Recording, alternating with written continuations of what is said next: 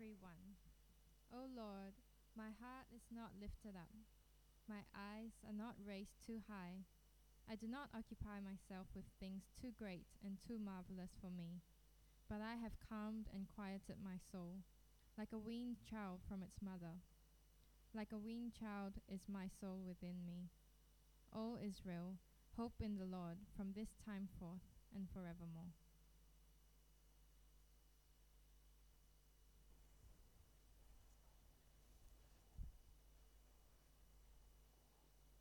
Well, we're back on our sermon series on what Psalms for the summer.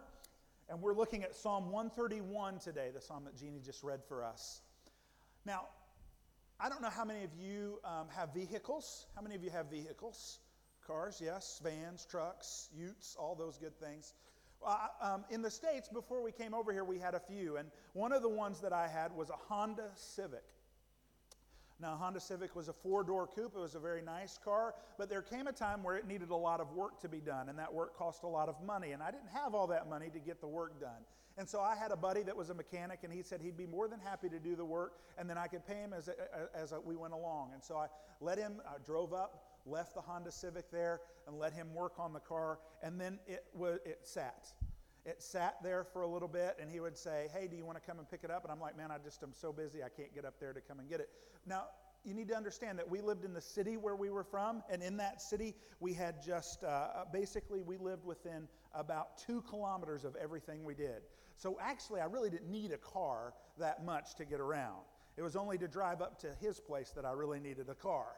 And so it just sat there and waited because we could walk around and go to the places that we could get on a push pedal if we needed to, if it was a little bit further distance. And we already had a van, to carry all 5 of our children around in to get to the places that we needed to go. And so that car just sat there.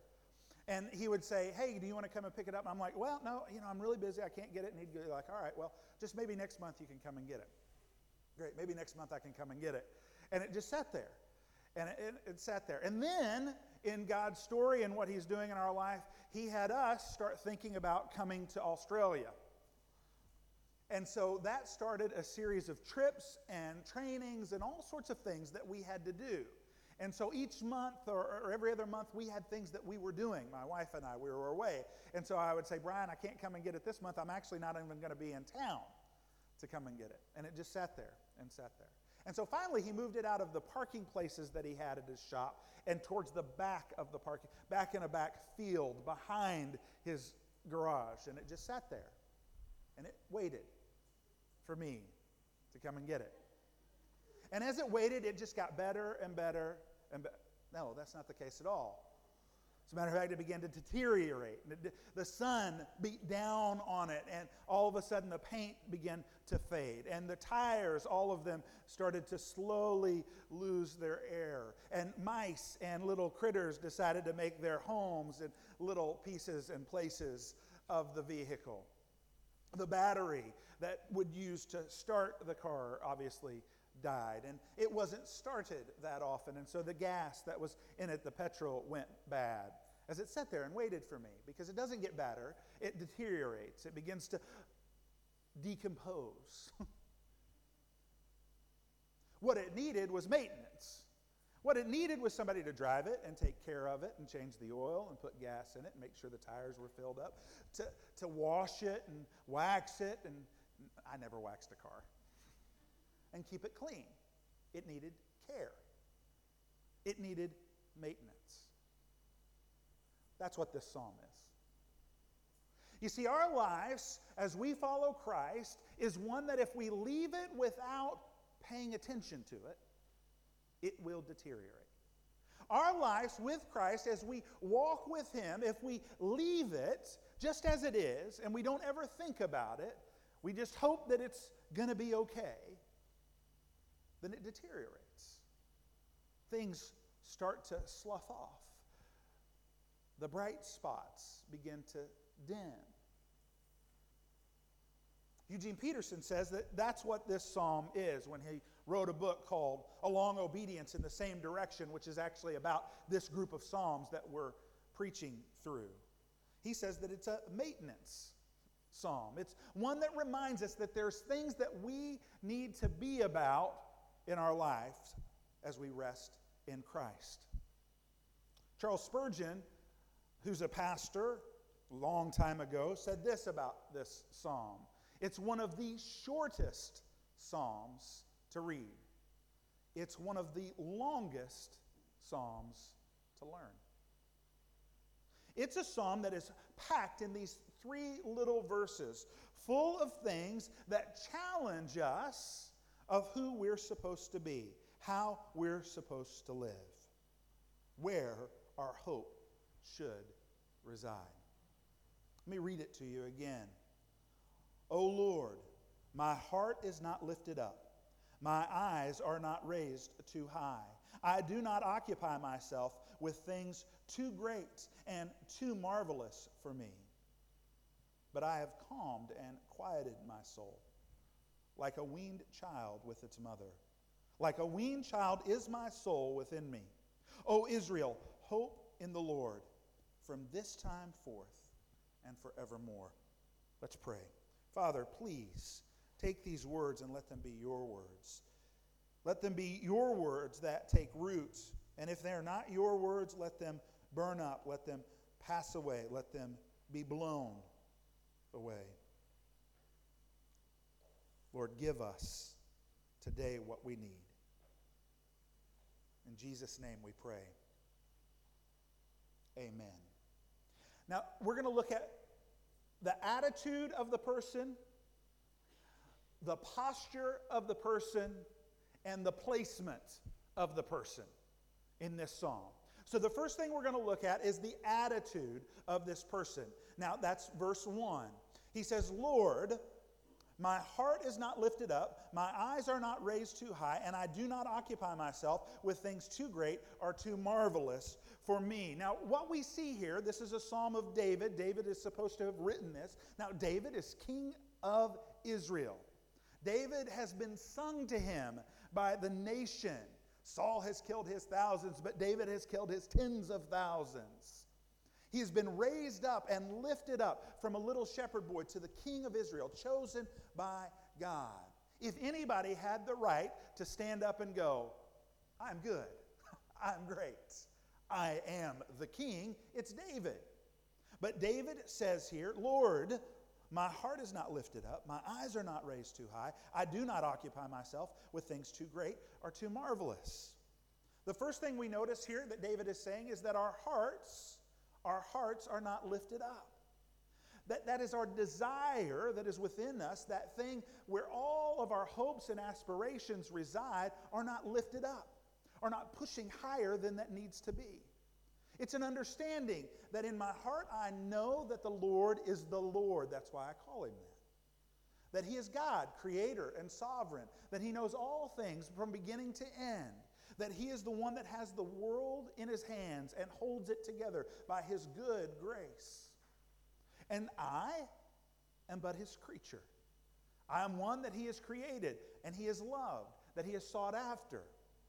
And so my heart does not push to be raised up to things that are beyond me. I do not lift it up. That within my heart, my desires, I try to have them align with what God's desires are for me. The second thing that we see is about his eyes. My eyes are not raised too high. So not only is my attitude not in the right place, but my eyes, my aspirations, I am not looking beyond who I am. Now it's interesting to hear that and think about it as we step into the action place. It says, I do not occupy. It's also a mind kind of thing. We can't have action without thinking about it. And so I do not occupy myself with things that are too great or too marvelous for me. He's not saying that he's not thinking about great things. He's not saying that he's not moving towards the things that God has called him to. What he's saying is, for me, the things that are too marvelous for me, the things that are too great for me. It really sort of goes against the world today, doesn't it? Because aspiration, moving towards that next step, is seen as success. And there's nothing wrong with aspiration. There's nothing wrong with saying, I would like to get better. I would like to be better. That's not what he's saying here. But what we see, as is every good thing from God, is that it can easily be corrupted. That we begin to think everything about ourselves and forget those who are around us and God who created us. We have very high focus on ourselves, whether that's you having a high self-esteem or a low self-esteem. Many of us have high self-esteems. We think highly of ourselves, that we're really great. Why wouldn't people love us? And some of us, that would be me, by the way, just confessional. Many of us have low self-esteems, where we think there's no reason why anybody would like us. I've done too much. I'm not smart enough, quick enough, not good enough. The problem is we both focus on that place in our lives, our focus is on us. It might not feel like you're lifting yourself up. It might not feel like you've raised your eyes too high. It might not feel like you're preoccupied with great and mighty deeds. But if your focus is on you and you alone, not on God, not on others, then you are lifted too high. You have placed yourself above the Lord. You have placed yourself above those that are around you. And so, what David says here is, Lord, I want to rest in the place that you've created me to be. I want to see you high and lifted up. I want to see those around me and me, myself, how you have created me to be. But how does that work? He says this, but I have calmed and quieted my soul. No longer restless, no longer achieving, no longer striving, no longer moving, but I have calmed and quieted my soul like a weaned child with his mother. I'll be honest with you, I've never weaned a child. I've been in a house where children have been weaned. That's not easy. To have them weaned, to have them move from that place where they can demand to be fed and you feed them to the place where you say, no, it's not time for you to be fed. You have to wait. It's not as if they go, all right, that's fine. They wrestle with it. They strive for it. They let you know, no, it's time for me to be fed. But what David is saying here is there is a place that we get to in our lives in this maintenance of Christian walking where the Spirit guides us, where we're like a baby who can rest in the mother's arms and not be grabbing and reaching and screaming and crying for the thing that gives them sustenance, that gives them health, but can calmly rest there, knowing and believing that that mother will provide for me in due time, when it is right for me to be provided for. That she won't forget that I'm here. That she won't turn away.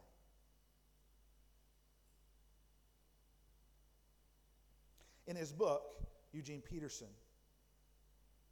says this, that a Christian is not like an infant crying loudly for his mother's breast, but like a weaned child that quietly rests by his mother's side, happy in being with her. No desire now comes between him and his God, for he is sure that God knows what he needs before he asks him.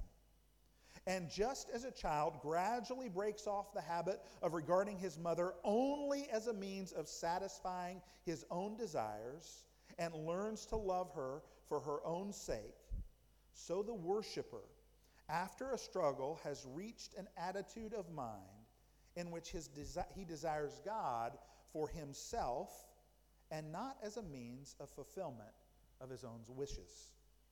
His life center of gravity has shifted. He now rests no longer in himself, but in God. You see, in many ways, in the Christian life, we talk about success or moving forward. And what we don't recognize is that our move forward is a place of rest, a place of contentment, a place of holding and being held by God.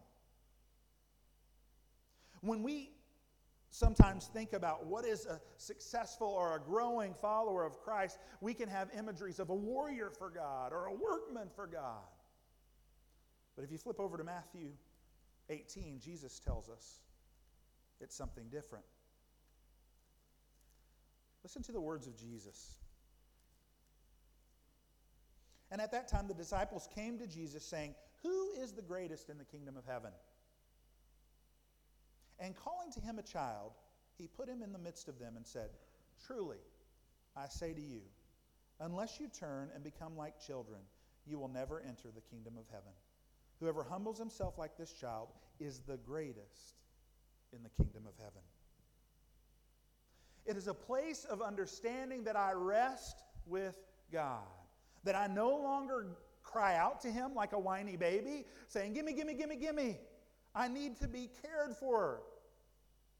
It's a place of rest, saying, "I know you will care for me. I know that you watch over me and my concerns." Even so, you might even transition and change my concerns because they've been wrong, and you make them right. We make this transition because God moves us to a place of contentment. He moves us to a place of understanding who we really are in him. Paul tells us in Philippians 4:11 this.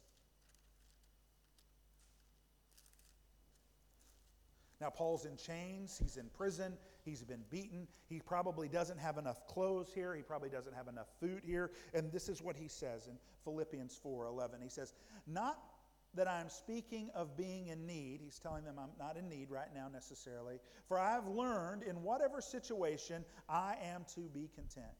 I know how to be brought low, and I know how to abound. In any and every circumstance, I have learned the secret of facing plenty and hunger, abundance and need. I can do all things through him, Christ Jesus, who gives strength to me." You see, the person who can hold their desire to be lifted up, the person who can hold their desire to put their eyes on the prize and look at the face of God, is the person who is in Christ Jesus.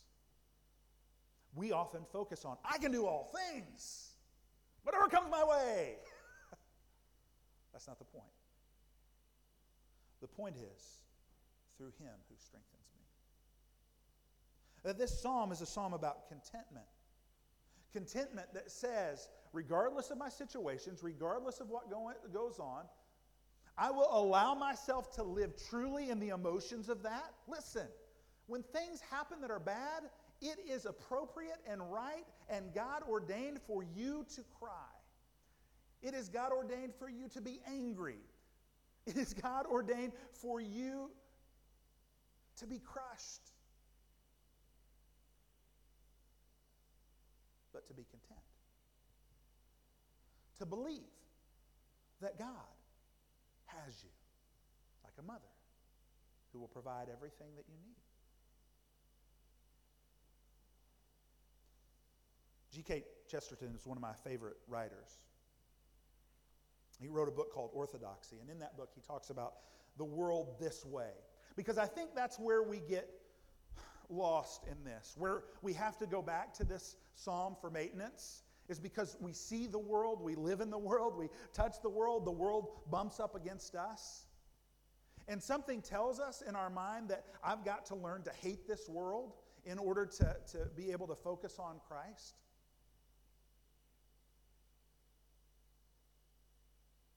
And that's not what this says. This is what he says. when he thinks about contentment. He said, what we need is not a cold acceptance of the world as a compromise, saying, well, we're here, so we just got to live with it. But some way in which we can heartily hate and heartily love it.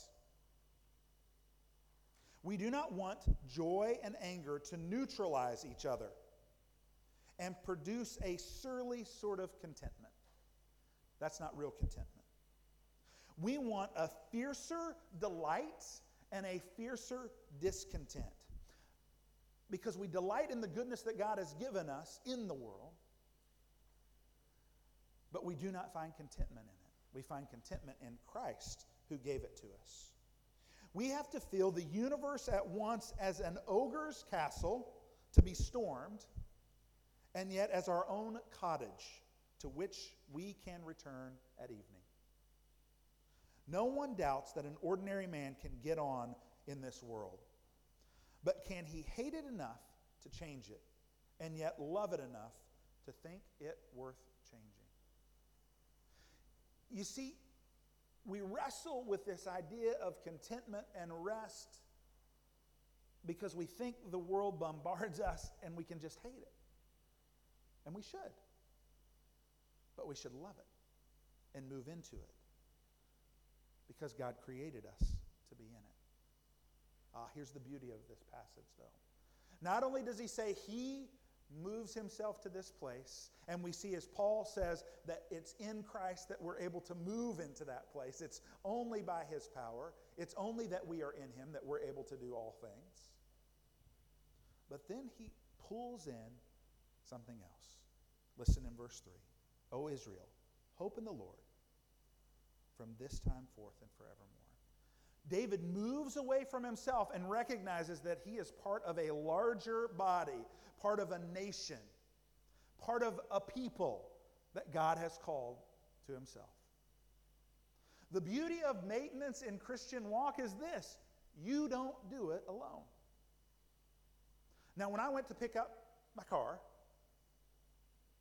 we had to air up all the tires and hope that they would stay aired up long enough for me to go buy new tires. We had to jump the battery, which didn't work, so I had to go buy a new battery. We had to take the gas out and put new petrol in. And by that time, it was probably needing to have the oil changed, so we changed the oil together. And we did all that together. And then we sort of crossed our fingers and said a prayer over it and hoped that it would start. And then, as I drove out of the field that it had sort of sunk down into, all I could keep hearing is dirt and mud and grass flying off. But the key was that I could have never done that by myself. I had to do it with somebody else. Brian had to be there. The reality is he did most of the work. I just helped him. God puts us in community. God puts us together in order for us to remind one another, you're God's child. He loves you. Rest. Don't be anxious. Be content. Know that you can do all things through Christ who strengthens you, who is in you, and who you are in. Your true identity is that of a child of God. We remind one another of that. Now, you guys know that I'm the dad of 5 children, which means most of the time my deepest theological thoughts come from children's books. There's a great children's book called The Hippopotamus. It's right here. Now, when I read to my children, I often try and read to them like this. I never do it really well. I'll open it up and I'll show them the pictures. And I'll go, The Hippopotamus. Listen to this book. I'm not going to show you the pictures. I'll put it up here. You can come look at it. Portly was a very young hippopotamus. He didn't ask to be a hippopotamus. He was just born that way. And he wasn't sure he wanted to be one forever. Hippos stood up to their eyes in water all day long, and they ate boring old grass all day. What sort of life was that? And one day, Portly said to his mom and his dad, I've been a hippo long enough, and now I want to be something else. Impossible, said his dad, shaking his head. You're a hippopotamus. And that's the way it is, said his mom. And the rhinoceros laughed. But Portly was a stubborn hippo. We'll see about that, he said, and he stomped off. It's time for me to be something more interesting and eat stuff with some taste, he called back at them. Portly had not gone far when he met a herd of animals. More hippos, he thought. But as he got closer, he saw that there were big spikes where their noses should be. You could do a lot, tossing stuff around with spikes like that, he thought. Excuse me, Portly said politely to the nearest animal. What sort of creature are you? Well, I'm a rhinoceros, said the animal through a mouthful of twigs.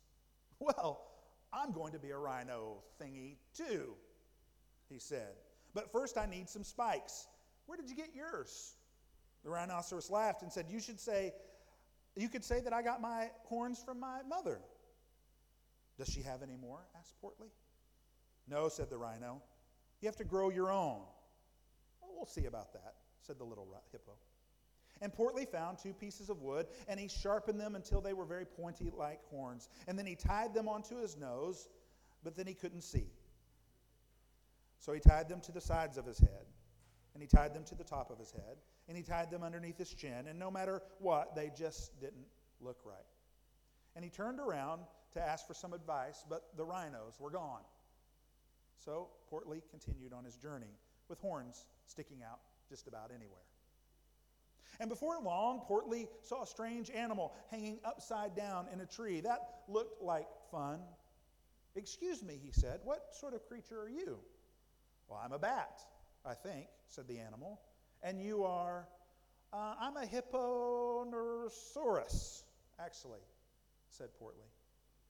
So what do bats do? Well, the bat took ages to answer. Eat stuff, hang out. It's not easy being a bat, he added. Well, we'll see about that, said Portly. And he made some hooks out of bananas and tied them to his feet, and carefully then he climbed into the tree, and then he hung upside down. Now what? He asked. Now, said the bat, we wait. For what? Portly wanted to know. The bat thought hard. Wednesday, he said. So Portly settled down to wait for Wednesday. But after about 5 minutes, the bananas slipped and he fell out of the trees. And then that's when Portly decided that 5 minutes was just about the right amount of time to be a bat. A little later, Portly found a watering hole, and standing in it was an enormous animal. Excuse me, Portly said, what sort of creature are you? Well, I'm an elephant, said the animal. What, may I ask, are you? Well, I'm a hippobatosaurus, and I'm going to be an elephant too, announced Portly. I want to spit water out of my nose. I want to smell something when I'm here and my nose is somewhere else. So I want one of those tube things. And I want those big flappy ears. And the elephant had a smile. Wait a second, young hippobatosaurus. You have to be born with those things. But Portly was determined. We'll see about that. Portly made big ears out of 2 large leaves, and then he made a trunk out of a vine. But what could he do with it? He wanted to trumpet tunes and pluck leaves and spit with it, but he couldn't. So Portly decided to find something else he could be. And his journey was slow because his horns fell over his eyes and the hooks caught in the bushes, and he tripped over his trunk and his ears flapped all over the place. But now Portly was getting a bit bored with all this excitement, and he kept thinking about water for some reason. Portly had not gone far when he met some new animals, and they started on the ground like you and me, but they ended up high above in the trees. Excuse me, said Portly to a knobby knee. What sort of creature are you? And a head appeared from the leaves and said, I'm a giraffe. What do giraffes do? Called the little hippo. Well, they eat leaves mainly, said the giraffe. Well, can a hippoelabatosaurus eat leaves? Portly inquired. I should think a hippoelabatosaurus could eat anything, replied the giraffe. Then I'll be a giraffe, said Portly. But it takes years to grow all the way up here, exclaimed the giraffe. Well, we'll see about that, said Portly. And Portly made 2 tall stilts out of the branches and strapped them to his legs. But it was hard being so high up. Easy, oops, oh, help. Portly was now as hot and as hungry as a hippo can be. I know just what I need, he thought, and Portly started out on the long trail that led him back to the river. And Portly's mom and dad were standing up to their eyes in water when they saw their son.